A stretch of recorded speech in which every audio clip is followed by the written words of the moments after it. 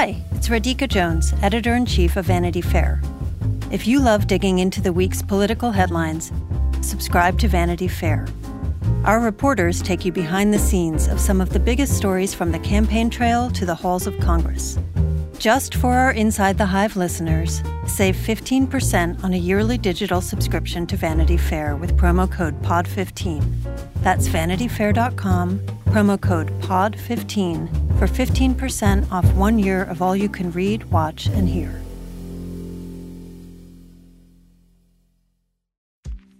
AI is making waves in every field it touches. President Biden is now on TikTok, and the election draws closer each day. With so much going on in the world, it is hard to keep up with it all, let me tell you. Hi, I'm Kai Risdal, the co-host of Make Me Smart. It's a podcast from Marketplace. And every weekday, Kimberly Adams and I break down the latest in business and the economy with short daily episodes to make it easy for you to stay in the know. Listen to Make Me Smart wherever you get your podcasts.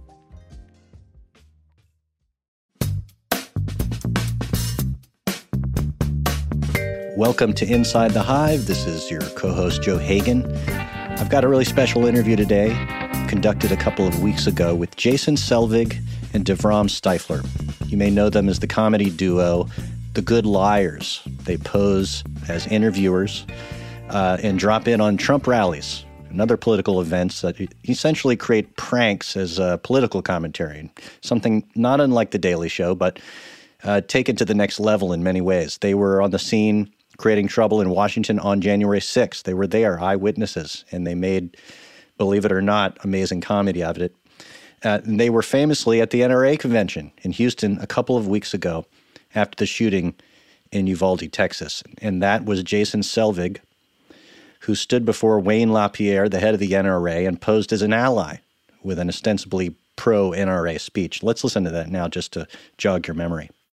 The chair recognizes the gentleman at microphone 1A.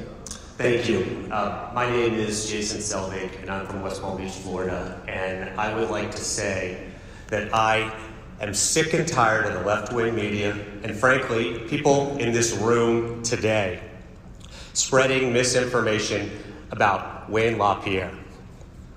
Whenever there's a mass shooting, they all say that Wayne LaPierre isn't doing enough to stop these mass shootings, and even implying that Wayne LaPierre has played a part in making it easier for these shooters to get guns, to get weapons.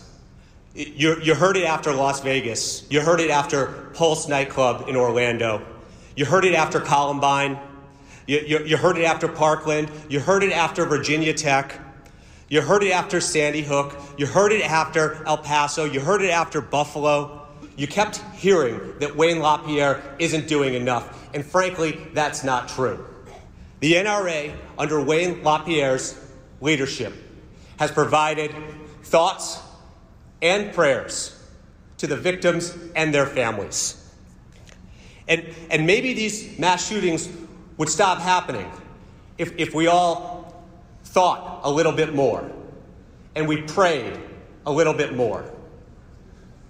So I'm asking everyone in this room to think, to pray. Give your thoughts and your prayers and your thoughts and your prayers and your prayers and your thoughts. And if we give enough of these thoughts and these prayers, these mass shootings will stop. So I want to thank you, Wayne LaPierre, for all your thoughts and all your prayers. Thank you. And of course, the amazing thing is that Wayne LaPierre, the head of the NRA, sat stone-faced listening to this speech, clearly unable to discern what was going on exactly. And so without further ado, here's my interview with Jason and Davram about how they got themselves into that situation in Houston a couple of weeks ago and what it is their art form and their comedy is about.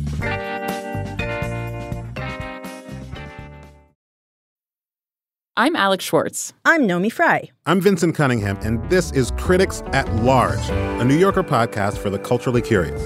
Each week, we're going to talk about a big idea that's showing up across the cultural landscape, and we'll trace it through all the mediums we love: books, movies, television, music, art. And I always want to talk about celebrity gossip, too. Of course. What are you guys excited to cover in the next few months? There's a new translation of the Iliad that's coming out, Emily Wilson. Really excited to see whether I can read the Iliad again, whether I'm that literate. I mean, the jury is out. I can't wait to hear Adam Driver go again in an Italian accent in Michael Mann's Ferrari. He can't stop. I mean, and bless him. I can't wait. Molto bene. Molto bene. We hope you'll join us for new episodes each Thursday.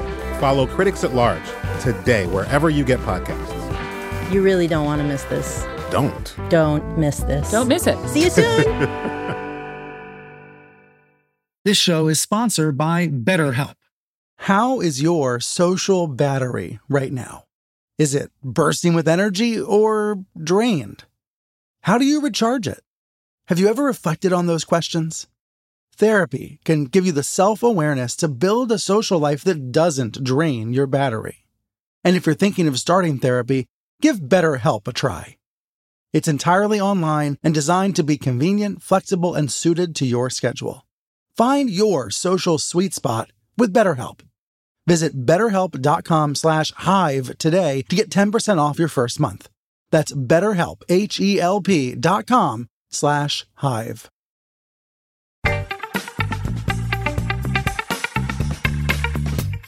Your profile has definitely gone up recently because of the NRA video that's out there, and everybody was sending that to me this week, which is a sign of its virality.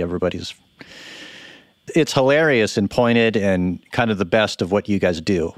And one of the things I was thinking while watching it, Jason, you're standing up there looking like a fine young conservative NRA man at the podium, and you're able to directly address Wayne LaPierre, and he, it's hard to say from his stony expression how he's calculating what he's hearing from you as you say that you're so thankful of all the thoughts and prayers that he's offered to these massacres, which you catalog right in front of him, and that was part of the power of the video. But tell me how it is that you guys arranged to have this moment happen. Had you already been planning to go to this NRA convention? And I know this is a technical question, but it's kind of interesting. I'm just was fascinated how you found yourself there. It was dumb luck. It was dumb luck that we were able to be inside of there at that point. Because the day before, Trump and Ted Cruz had all spoken, I think, in the same assembly hall. And the second day, we'd filmed some interviews on the first day. The second day, we'd gone around the convention a little bit. We talked to a couple people. And we just kind of talked, and we're like, let's go upstairs and see what's going on upstairs in the event hall. We knew that there was like a members meeting going on, but we didn't know what that meant. And then once we got there, we saw that members were allowed to get up there and speak. And it was kind of a back and forth deciding if, we've done things before where we've interrupted events and things like that.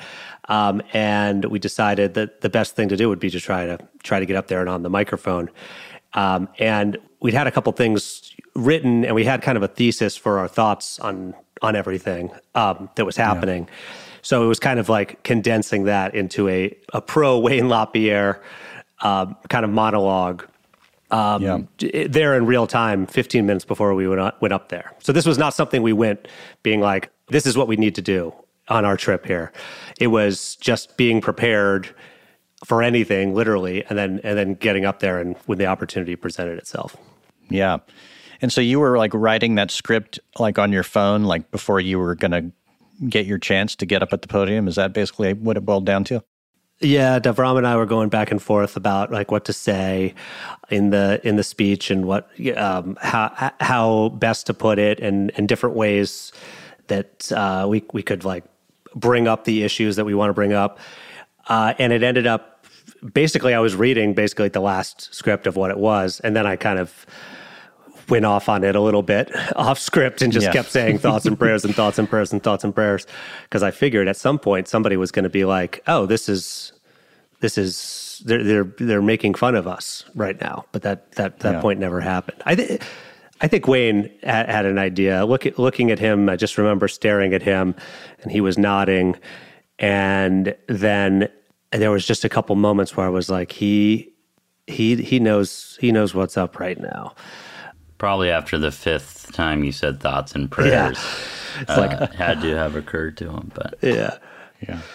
You know, that's the thing about thoughts and prayers. If you keep doing them, I guess, maybe the ideas, they work after a while. So maybe he just thought, this guy really digs it. Or he prayed that. I don't know. We don't know. Could have been either one. Oh, my God. I was trying to imagine putting myself in your shoes, standing up there, and then just keeping a straight face and just going through with it.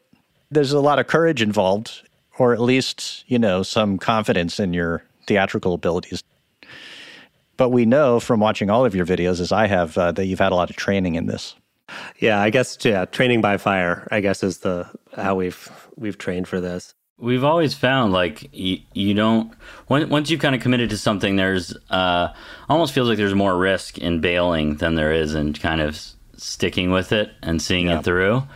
So I can't speak for Jason in this situation, but I feel like once you get a couple sentences into it, you can't just walk away. So, for better or worse, I feel like that's carried us through a lot of the stuff we've done. Is like, wow, this is getting weird, but saying we're not who we say we are, or whatever it is, admitting to not quite being on the side that we've said we are, seems like riskier than just kind of going for it. So, and in this situation, it was a lot was made about how Trump was speaking there, and they didn't allow guns or weapons or anything in there at the NRA convention.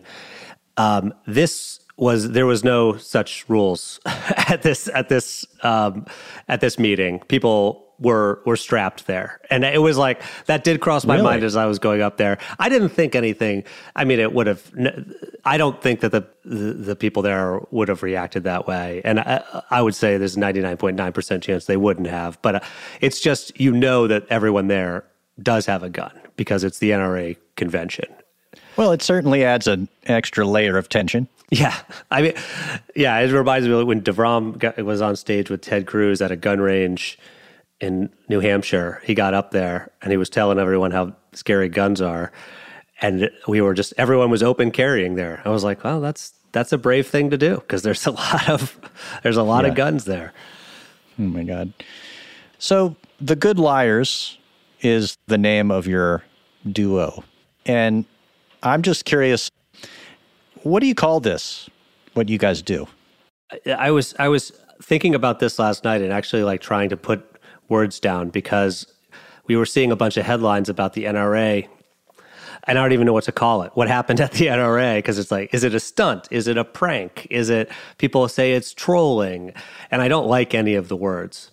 So, and people have called us guerrilla comedians. People have called us trolls, which I hate. I hate that word, troll. Yeah. And prankster, pranks, like sometimes I guess it's a prank. I don't know. So I have a hard time identifying, or I guess labeling ourselves. Comedians in the real world, political and socially, aware comedians in the real world, which doesn't roll off the tongue, but it's so many categories. And also, I feel like as the country changes, as events come up and we're like, yo, you know what, maybe we should do here. And sometimes it takes the default of just, interviewing people. What we're doing will probably change over time and has changed over time for sure. Yeah.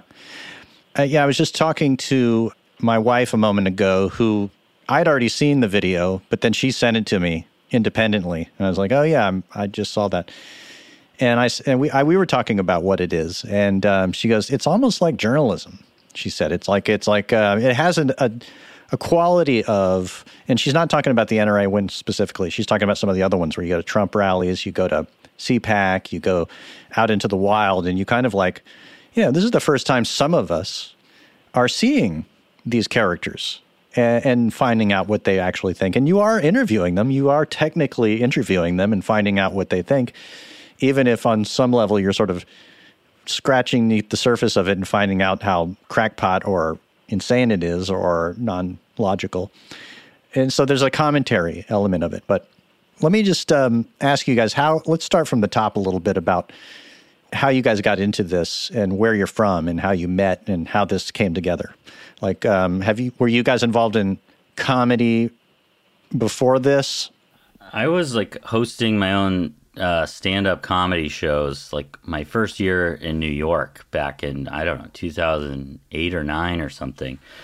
Jason, you had a friend that performed at one of them, and we met at that. So we met through comedy, but then we just played basketball together for years. We both liked playing basketball and didn't make anything funny for a long time. And then when Occupy Wall Street happened, so we're dating ourselves a little bit here, but a little over 10 years ago, we thought an opportunity to go make one funny video at Occupy Wall Street, which we thought, wouldn't it be funny if these bankers that are saying all these horrible things behind closed doors about these protesters, why don't we go get some thrift store suits, go down there, say these things to them, maybe dial it up to an 11 out of 10 to make it funny instead of just sad, and just see what kind of reactions we get. And we went there, and things were a little bit different. It was before everyone was so concerned, us included, about spreading fake news. We thought it was awesome to pretend to be these bankers.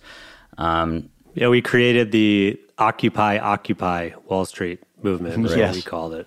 And we were going to out-occupy the occupiers. So we started saying crazy stuff like, if you guys continue to occupy this place, it affects our salaries. We won't be able to keep up our cocaine habits. And people thought we were serious. They thought we were like trying to be funny, but that we really were bankers. And it caught on a little life of its own.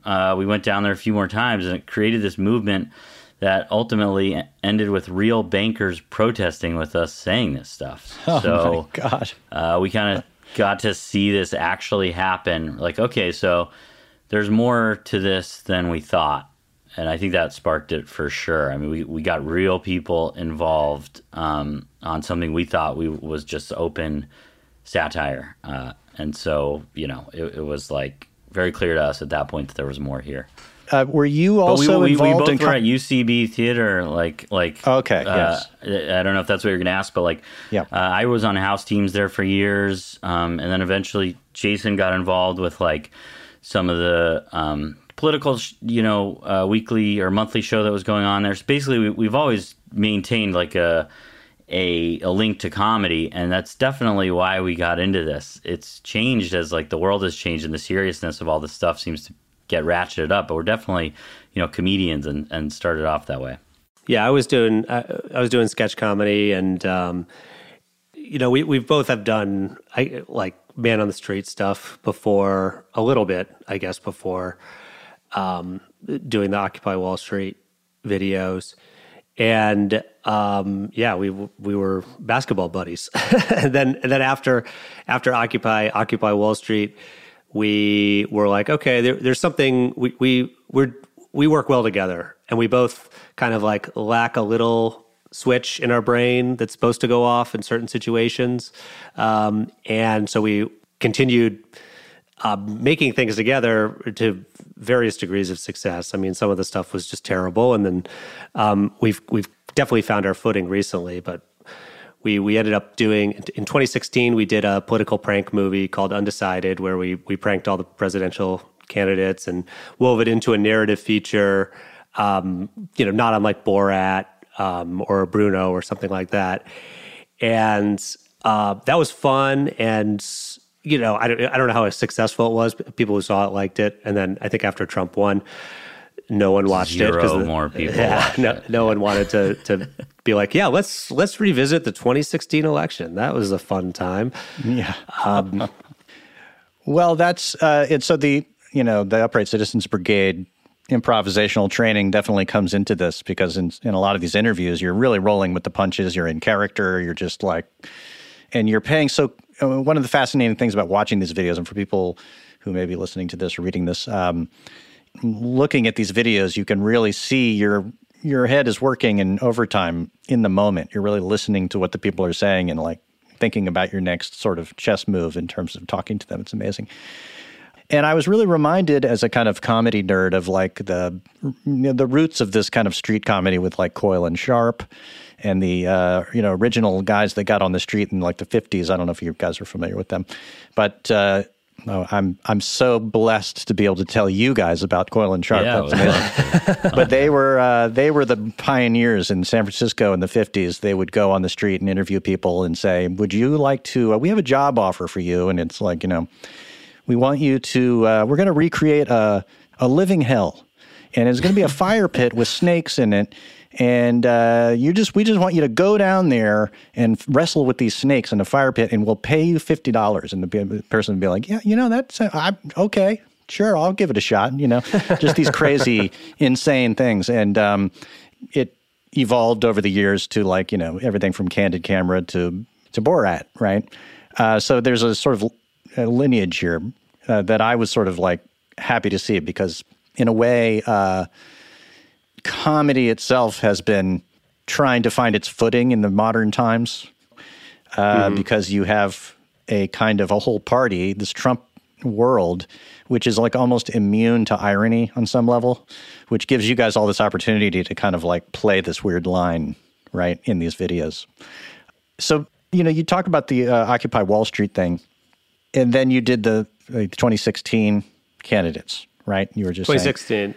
And then 2020, we did another one. We did another 2020 film. But in between there, you started going to these Trump rallies, and you started seeking out Trump, scenes. And I wanted to really ask a lot about what your experiences have been going into that world, and what you expected to find, and then what you did find, and you must have had to been a lot of trial and error trying to figure out how to position yourself with these people and find out what they were thinking, and how surprised you were by what you discovered when you went into them. Tell me about your history with these Trump rallies. Well, the first one we did was 2016, which we filmed the prank or the stunt, or I still can't say these words, with Donald Trump, where we called him boring. And that was the first time we'd ever been to a Trump event. And it was at the very beginning of it. It was at January 11th, I think it was, 2016. And we all, at that point, I was convinced that Trump, he was just going to lose, he was going to drop out of the primaries, because of course, no one could vote for the guy from The Apprentice who's gone bankrupt however many times. He's not going to be a presidential candidate. And boy, was I wrong about that. And we went to a couple. I think it was we went to that one, and then we maybe went to another one in New Hampshire, or Jenna Friedman went to one, and we were kind of outside when we were filming. And then we ended up at one the summer of 2016 in Orange County, California. And from in between those two times, it was a completely different vibe, where we went into, the first one was in a small event space. This one was in an arena where there was 10,000 people there, and you could walk in and you could feel the anger. You could feel the heat of outside, protesters were facing off with, attendees, and cops were trying to divide people, and eggs and bottles were flying. You in the bathrooms of this arena were, a bunch of small bottles of booze, nips, airplane bottles, all empty, and people were... It was noon on a Tuesday. And Jason said, this first one was a bunch of local, people from New Hampshire, a few hundred, couple hundred maybe. Everyone from, somewhat close by who was excited to see this guy that was kind of, making some waves. But those 6 months made all the difference. It was wild. And then leading up to the RNC, where we also were, that was just a militarized zone. This seemed at the time, I remember commenting, we were there for the RNC 4 years prior, and it kind of felt like a party, and it was a little bit lighthearted, and it was Mitt Romney, and people were excited about their chances, and it felt kind of lighthearted. And this was cops on horseback, just making sure that it felt like there was very little life there, and we just did not again think that he stood a chance of winning. Yeah, and then I guess moving forward, we can go to every Trump rally we went to. No, but I guess after the election, that was our other Trump experience. That was a real jokes on us night. we went to Trump Tower on election night with our MAGA hats, and we were going to make fun of Trump after he lost. That was our big plan. A reporter got us in there, kind of. It wasn't open to everyone. So someone said, "Oh, I recognize you guys. Why don't you come in with me?" We thought it was so special that we were going to get to be there and maybe call Trump a loser when he came downstairs. Well, he didn't know, and in his defense, he didn't know what we were going to plan. He wasn't an accomplice. Right. But as like 10 p.m., 10:30 rolled around, we realized that the joke was kind of on us that night, and the rest of those 4 years, I guess we kind of know how they went. And then since 2020 in the pandemic, like who else was holding gigantic events? Yeah. So, yeah, exactly. Even had we wanted to like do something else, this was where people's focus was, and this is where people were still getting together. We tried to do it as safely as we could, but this is just what was happening, and they, still are happening as of a couple days ago in Wyoming. How many rallies have you guys been to? Oh gosh, it's depressing to think about. I guess including January 6th, because that was a rally. That was a rally, technically, yeah. Probably 15, maybe. Wow. Maybe more than that? I don't think more than that. I don't think more than that, no. Yeah. I mean, it seems like every few weeks we're looking up when the next one is. Should we do this? Should we not? And then we're back. So, I don't know. 15 sounds about right. When you guys show up at this thing and you have your gear, okay, and maybe you have sketched out some ideas about things you might ask or positions you might take and weird things you might do, but do you have to look at each other and just take a deep breath and be like, here we go? Yeah. It's yes, because sometimes you'll talk to some people and I mean, it's depressing because like everybody thinks that the election was stolen. There's certain things that are, proven facts. There's a lot of that are just repeatedly, they say the opposite. And that sometimes you'll hear things from people that, like the Jim Carrey thing. Like, never in a million years would I have thought that was possible. And I remember the first time. This woman, just to alert people, this woman believed that there are multiple actors playing Joe Biden and that Jim Carrey is likely one of them wearing a Joe Biden mask. And this is all part of sort of like a Q universe of belief that is kind of unbelievable. A LARP, a live action role play. Her evidence is that he tripped purposefully up the ramp to that airplane, but that it was just so much like Jim Carrey that it had to be Jim Carrey. Right. Mind you, he did an impression of Joe Biden on SNL that really didn't sound like Joe Biden at all. Yeah. Right. It's funny. So, not that it wasn't funny, but it was just like, it wasn't like he was like, you could imagine him actually pulling it off in a Dave situation. I remember the first time somebody told me that I think it was one of our camera operators told me about the Q stuff, and he said the JFK Jr., and I was like, no, that's got to be wrong. No one could actually believe that JFK Jr. is alive. And then I was like, the same thing everyone always asks is like, wait, he was a Democrat. Why would he be with Trump? And then it was, you have to like be like, how did somebody get from just like reality to here? It really didn't make sense to me. And then we started seeing it in the wild. We started seeing people with the signs with JFK Jr. on it and the Q shirts with JFK Jr. on it. We saw the guy that people say is JFK Jr., which makes you even go deeper into like, so, okay, say you believe A, B, and C, but now he is alive. Well, Davram, I actually believe that. I think that guy actually is JFK Jr. That guy's JFK Jr. Yeah. So, that was a joke. Nothing like a sponge soaking it up a little bit. But they believe this guy who works in, I don't know, some private equity accounting or something is JFK Jr., looks nothing like him. But, to Jason's point, like, it's kind of depressing. Like, you see these people who believe this. It's not a tiny percentage of the people we stop that believe these crazy things. But I interviewed a guy at a Trump rally a couple months ago, And I was just looking back through the footage, and he says, like, I don't believe Joe Biden is the real president. I believe someone else is playing him in makeup or whatever. And trying not to be immune to this stuff, but then I just look at him, and then I go, any other concerns in the country right now? Like, what is that? Like, that this has become, like, run-of-the-mill enough that it doesn't register. Eventually, I ended up going back and asking a little bit about it, but there are, if you run into 100 people, 10 of them might sound borderline reasonable, and maybe 20 of them will say the craziest stuff you've ever heard, and everyone else is kind of on a spectrum somewhere in between, but it's pretty extreme, and it's like, if we've done this 15 times, it's like, we will always see some people who are at every single one that we've been to. So there are people who are just fully on the train.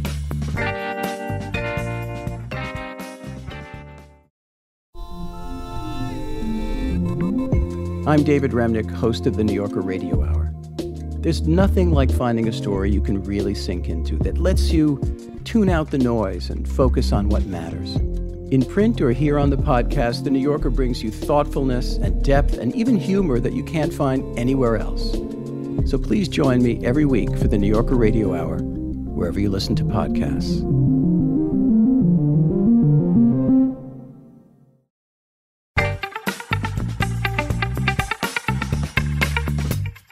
People are familiar enough with the Daily Show and ways in which you can pick people out of a crowd and select just the most crackpot people and have fun with them.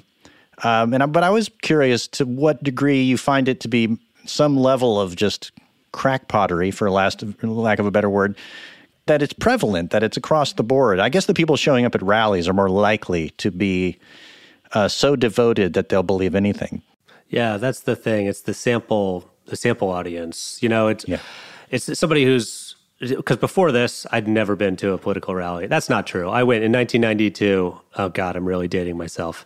Oh geez. I saw Bill Clinton. 1996. Phew. Yeah. Okay, 1996. Yeah. Saw Bill Clinton when I was very young with my mom and got to shake his hand. And he was like, "Oh, thank you so much." And it was actually a cool moment. But that was the only time I'd been to a political rally. Because they're boring. They're like they're not like exciting things. And at a Trump rally, these people love Trump so much, they believe in him so much, they're going out of their way to drive hundreds of miles to see him. So there's a level of devotion there. And he does these things near airports. So he's like landing an hour and a half late, getting off the plane, speaking, and he's gone. And this is like people are waiting for days in line. Yeah. So, yeah, it's definitely the sample audience, but it's still, these are people's families. It's not like there are only a few of them. Like anywhere he shows up, tens of thousands of people end up making it there. So I think it would be a mistake to write it off as if it's super fringe. Yeah. Well, I think January 6th showed that. Absolutely. I mean, whoever they are, they get together in big numbers like that and do things like that, right? And you guys made a couple of videos about January 6th. You were there.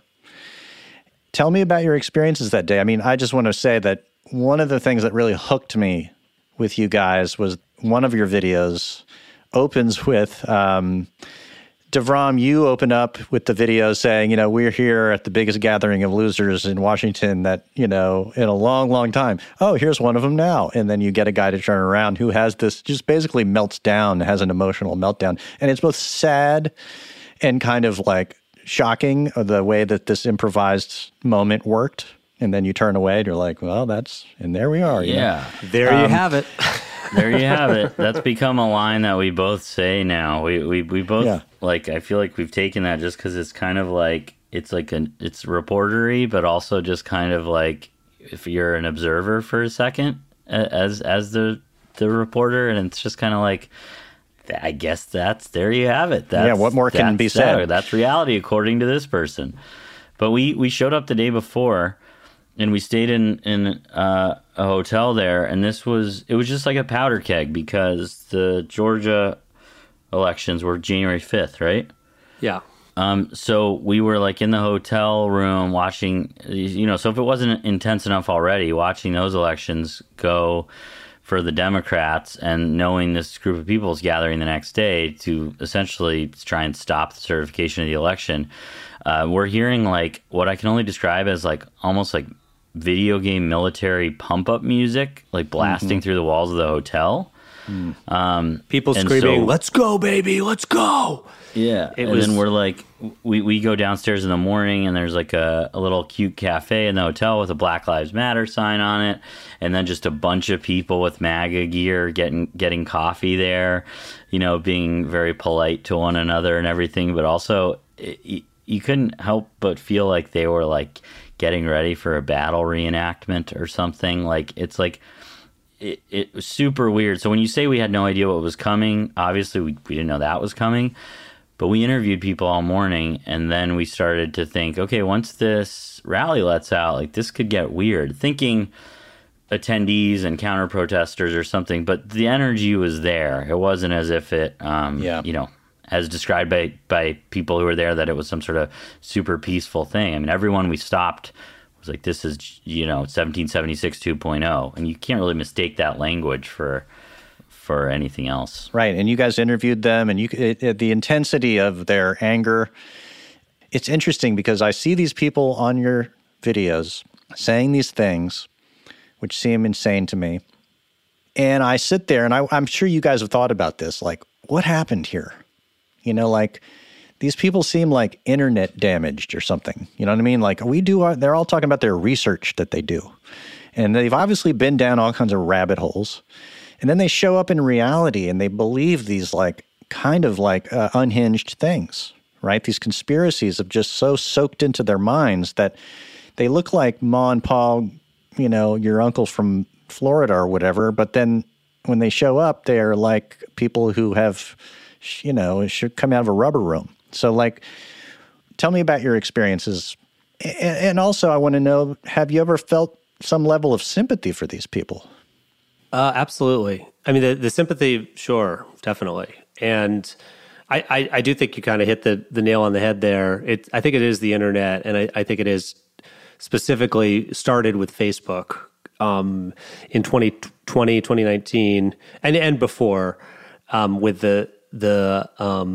the Q conspiracies like became memes that came from the message boards, the 8chan and all that. And then they became these memes that were shared as fact on Facebook. And a lot of the people that we talked to in 2020, I think it was from Facebook that they got a lot of their quote unquote information. But some of the people we meet, they'll say some pretty terrible, violent things that seem like they are completely out of their personality type. Whereas I do find myself getting along with a lot of people. And I don't know like how you judge somebody as a good person or not, or if that is even a fair thing to say. But sometimes I feel like I'm talking to somebody who is a genuinely good person who has been led completely astray. And I grew up in Western Colorado in like a super conservative district. So when we show up to these things, a lot of times I'm like, oh, they're my people. And like we're talking to people and I know sometimes the videos we do are somewhat harsh every once in a while. And I do feel like it's like important to push back on this stuff. Yeah. But there's definitely a level of sympathy. And like these are people's friends and colleagues and families and I do fully blame it on like the internet and the sense of community that people are looking for and have found with this, and it just sucks. It's like the woman you talked to about JFK Jr., she had a JFK Jr. Trump JFK Jr. shirt on. You bet her $100, right? Oh yeah, I won that bet. I haven't gotten paid yet. You won that bet that JFK Jr. wouldn't become vice president by September 2021 or something like that. She told us, and she's like a mom with a bunch of cute kids who everyone seemed happy enough, I guess. But she described her life, which was waiting on these message boards till 3 a.m. to get a post that might get yanked down right away, which she assumed the government was taking it down, or whoever was posting it was trying to do it in a secretive way. So she waits up till 3, sometimes 4 in the morning to screenshot these things to share with her friends. So I can only imagine, what type of toll it takes on her family, what those friendships are like. They're based on this insanity. And she seemed like a super nice person. So I think when we're pushing back on these things by kind of, poking fun at these ways of thinking, I think it's important to do that. But there's definitely a level of sympathy. A lot of these people find people somewhere in there. Yeah.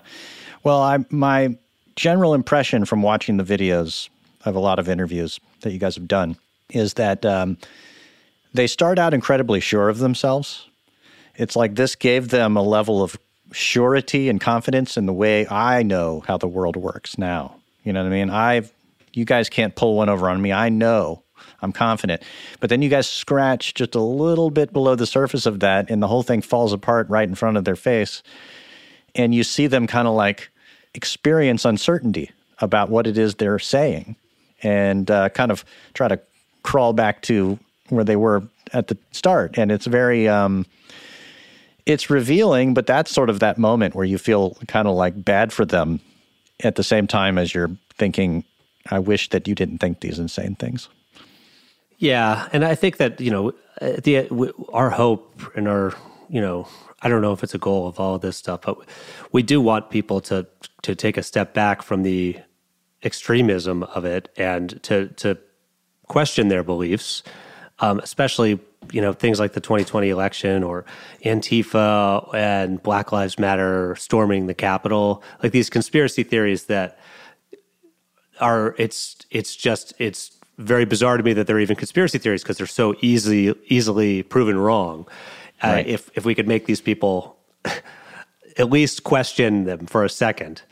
And hopefully these people and also anybody who's watching this stuff to think like, oh, even if I'm a conservative, maybe I'm not quite that far gone. Maybe I'll vote for a candidate who's like a little more, toward the center. Like it would be nice, we got into this for comedy. And I think we always are like trying to keep that in mind. But if we had a political goal, I think it's just like to have people question some of this stuff that seems so far-fetched that it should kind of be thrown out. And maybe people will end up a little bit more reasonable for it. And maybe people will tune into politics a little bit more because they got into it through comedy. So, we hope we're kind of like part of something good that's happening. But always changing for sure. I mean, could not have predicted we would be where we are now with an election that still is in doubt for 35-40% of the country. Like it just feels like something we need to continue doing as this gets sorted out. Well, let me ask you this. You talking about these people at these rallies, and they are coming out of, non-political worlds. This is their interface with politics, is the Trumpism and Q and the things they read on the internet. But when you go to CPAC, and you guys have been to CPAC a couple of times, the conservative convention, and these are sort of more institutional players. These are, ostensibly smart or smart-ish people. And a lot of them are your age, right? I mean, and yeah, they're 23. They're 23-year-olds. I'll let that go. But they're people who one would think have a little more, analytical powers to know better than some of this and can separate the wheat from the chaff. And maybe they're just power players, or they have just straight up conservative beliefs. What's been your experience of going into that world, the one that's more traditionally political, and that these people are running for things, they're consultants and stuff? It was kind of like in that video, Davram, remember that video with the guy where I have the QAnon shirt? There's like a Q shirt they were selling, and then an attendee comes by, and he's like a guy who's there for CPAC, and maybe he's in his 40s. And I like hold up the shirt to him, like, hey, do you like this shirt? It's a QAnon shirt. And I ask him, like, do you believe in it? He's like, no, but I appreciate what they're doing. And I was like, what do you mean? What do you mean by that? And he's like, there's some things going on that we don't understand. And I was like, okay, all right. But is there a global cabal of Satan worshiping pedophiles that are eating babies? And he just like took a long pause being like, oh, I have to answer this on camera. And he was like, no, I don't think that. So I think that they do, and who knows who this guy is. I don't think he is like running for office or anything like that. But I think that they do kind of throw these phrases to the people. They don't believe them. No. I think they're all playing the long game politically. They all think they are anyway, and that it'll, that they can't turn these people away. So, like Jason's saying, there are certain things they can say, certain dog whistles that can make these people feel like they're being heard. But they don't think they're going to be making, policy decisions based on any of this crazy stuff. But the truth is that these people are now like running for office. Yeah, so, winning. Yeah. So it's just like it's backfiring in a serious way, I think. Yeah. Well, the J.D. Vances of the world, who are people that, we've had a guy on this podcast a couple of weeks ago who spent a lot of time with him and, liked him, basically, and thought he was like an interesting, smart guy to talk to. But then I said, well, what about the version of him that we're seeing out now? And he's gotten into the Trump world and tried to get that backing as well. That's a cynical, phony person. And so that's what you have with these people. A lot of them are just, they're willing to have these people indulge this, despite how dangerous it could be or what it might lead to, for power.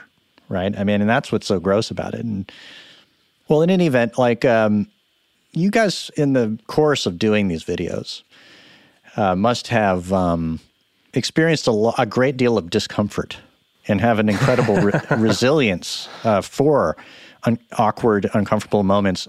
I'm sure some of which, there probably have been confrontations that didn't make it on camera. Mm-hmm. Yeah. Definitely. Tell me about some of those. Well, the biggest, the most uncomfortable, which is going to be no surprise, but the most uncomfortable I think we've ever been was January 6th and January 5th, walking around D.C. on January 5th, where there were Proud Boys and militia members who set up perimeters and were talking to each other on walkie-talkies all throughout the city. It didn't feel like the city belonged to the U.S. government or whoever. It felt like it belonged to these militia members.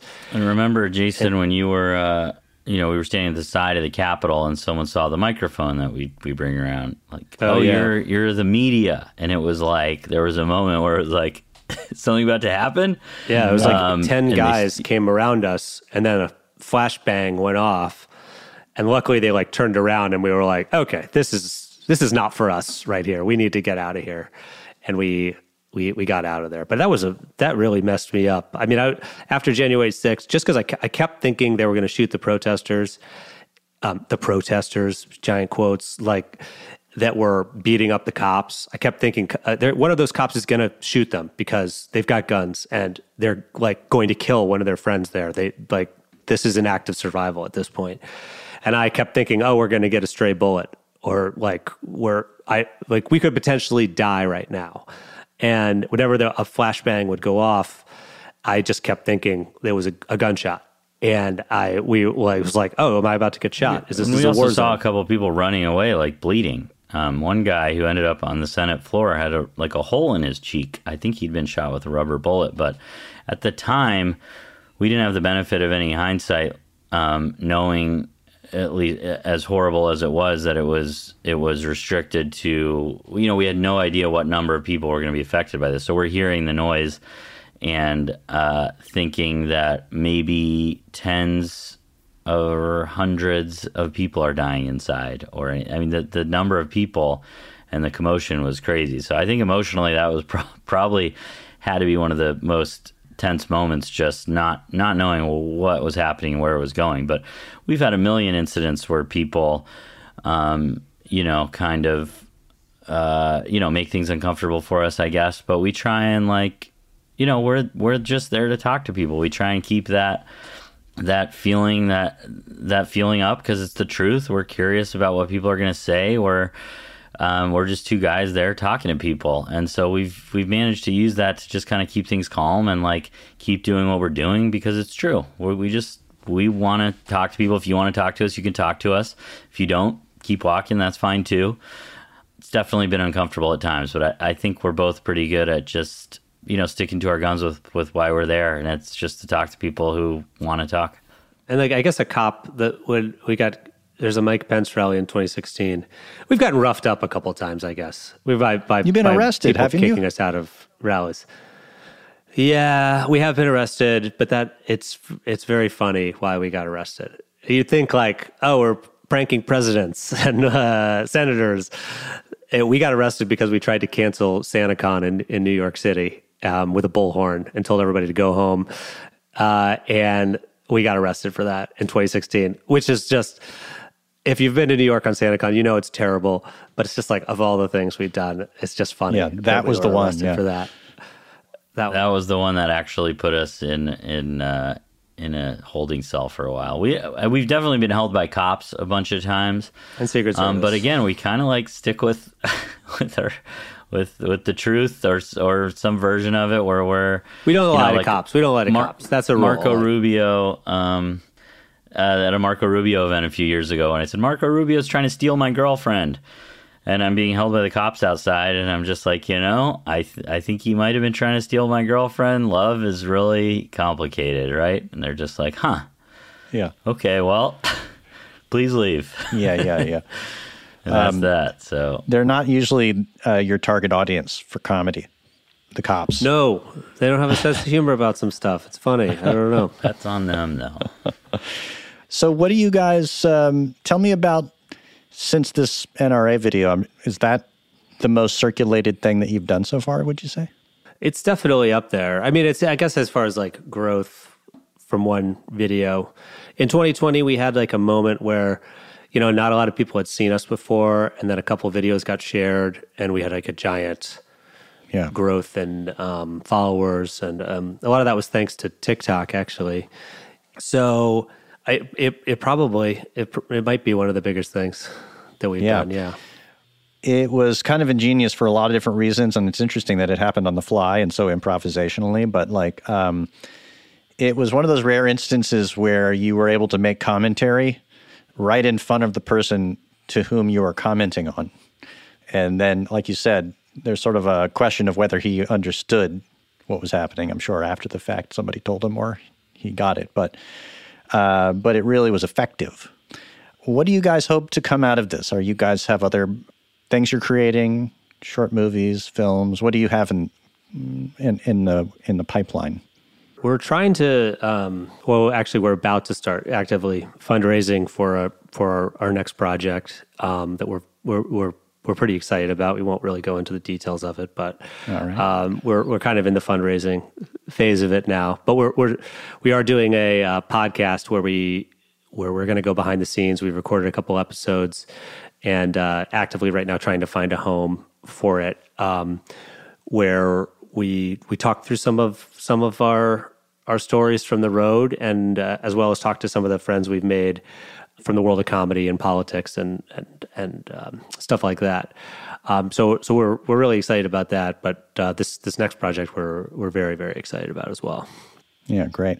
What's the name of the podcast? Is it just The Good Liars? The Good Liars, yes. Good Liars podcast.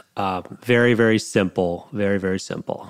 Yeah, we figure people might want to hear what it's like to go to these things, and we put out these little videos, but there are always a bunch of challenges along the way. There's always more to the story, so we can tell. So a little bit of pulling the curtain back, and maybe some audio clips as well, I suppose, of some of the exchanges you guys had.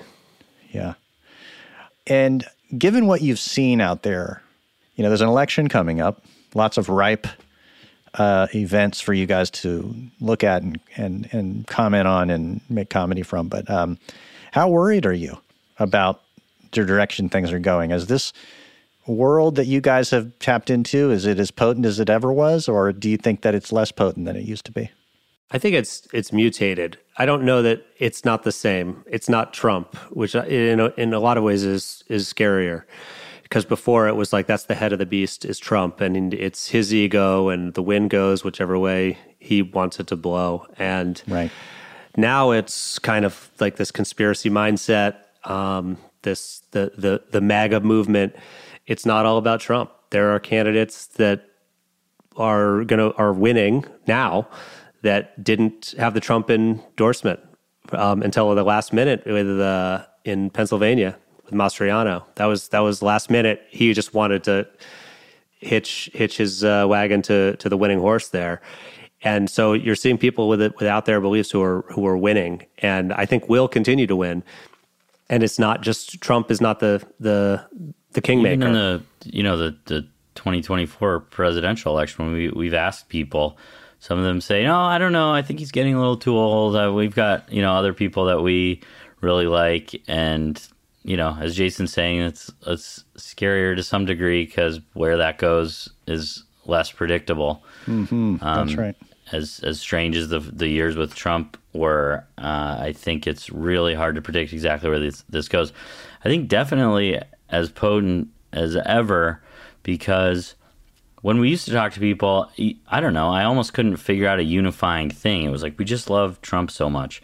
But now everyone is like, this election was stolen, and why would this group of people who has so assuredly decided that this is true really trust an election again? And what does that mean for democracy is just kind of remains to be seen. And it's crazy. I just didn't grow up feeling that things were so fragile in our country. But now they're talking about that, isn't Trump saying that there's fraud in the Pennsylvania primary between two Republicans? It's like all the norms are gone, even as far as it comes to elections. And I think that is wild, and I don't know what it means.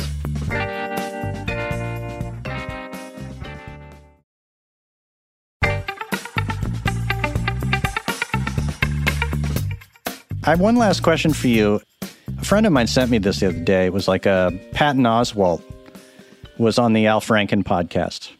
And I just want to read you some of this little report that I read here, because it's something that I think that you guys will find curious. But he was calling out fellow comics, Patton Oswalt was, saying that they had, in many ways, his generation of comics had sort of paved the way for the alt-right to come into being. And here's his logic of that. He said he believes that I keep going down this rabbit hole, he said, of reading about Vienna right before the annexation, when Vienna was this very open society, cabaret, irony, and culture, and they were so ironic that they thought the Nazis were a joke.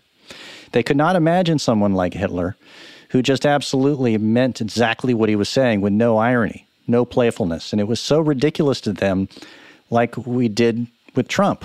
Like, this is insane. Obviously, he's through. We didn't see it coming because we were so wrapped up in irony.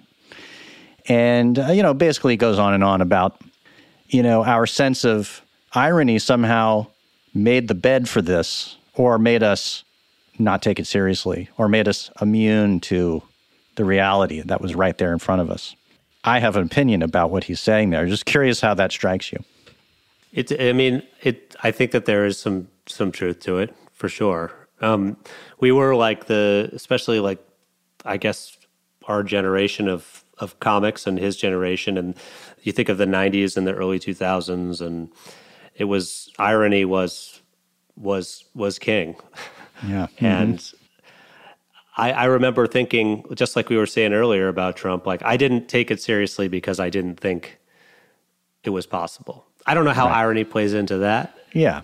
Other than it's ironic that he won, and I was totally wrong about that. But yeah. But I definitely, I didn't take it seriously because I guess I always looked at it like I had more faith in the society and my fellow Americans, even those who think the government shouldn't be as big as I think it should be. They wouldn't think fascism's cool. I don't know. Right. So, it does resonate with me. It does. I do think that maybe there's some truth to that, but I don't know completely tying it to the alt-right. I don't know, because I know that all their their meme culture, which I don't fully understand, it's all irony in there too. But I don't think there's anything wrong with irony. Well, he's sort of saying that they co-opted it too. They learned it. They basically turned it on its ear, right? They turned it in favor of the fascism, which was sort of like an unexpected use of irony. Let's put it that way. Right. Very ironic. Very right. ironic. Yeah, ironically. Well, anyway, I throw that out there, but I don't actually buy it. I mean, I think that the slice of like Generation X who were inventing this level of irony is pretty small, and their influence has not been exactly like, I don't know how wide the influence of like irony and comedy leads the whole society. Well, it was big, isn't it? Like I guess like it was like irony and awkward comedy. And I guess The Daily Show was hugely popular, and that was an example of that generational. I mean, it's hard to say why many of us believed that it was impossible that Trump was going to take power the way he did. And I mean, part of the quote you said is, that we were all like laughing at it to a degree and thinking that the things he was saying, he couldn't be completely serious in saying. And I guess we got that from somewhere.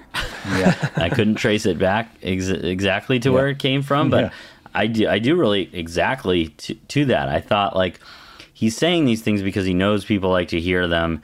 He couldn't be this, he couldn't be this stupid, and people, not everyone who likes him could be this stupid in believing and agreeing. There must be a level of irony to what they're doing, because I guess that's how I see the world. That there must be a level of that to them. They can't possibly want the government to be run this way. There must be a difference between what he's saying and what he's going to do. And I guess I don't know where I got those opinions and those worldviews, but it could very well have come from that. Yeah. Well, after 9/11, irony was declared dead, I recall. This was a big thing that came out. Now we're serious and we're no longer making jokes. Of course, that wasn't true. But I also think that irony is a sign of intellectual health. I feel like that you have some ability to, distance yourself from your impulses and your feelings and able to reflect on them, even if it's for comedy. And I miss irony, is what I wish that there was more irony in the world in this particular moment. But we're in a position where we can't afford it right now, evidently.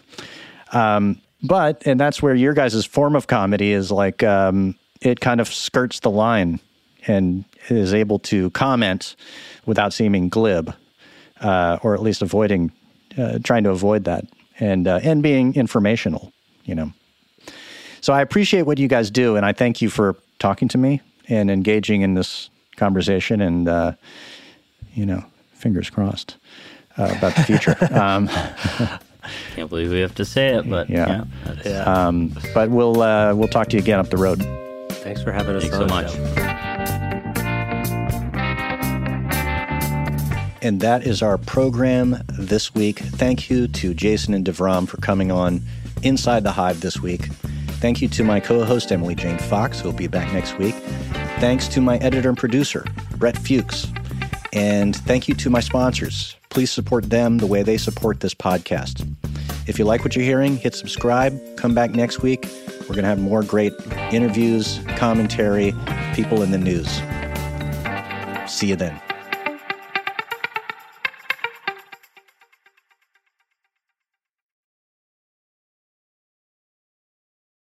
Hey, Jon Favreau here. There's no shortage of political takes in 2024, but quantity doesn't cut it. We need a better conversation about the latest, biggest election of our lives. On Pod Save America, me and my co-hosts cut through the noise to help you figure out what matters and how you can help.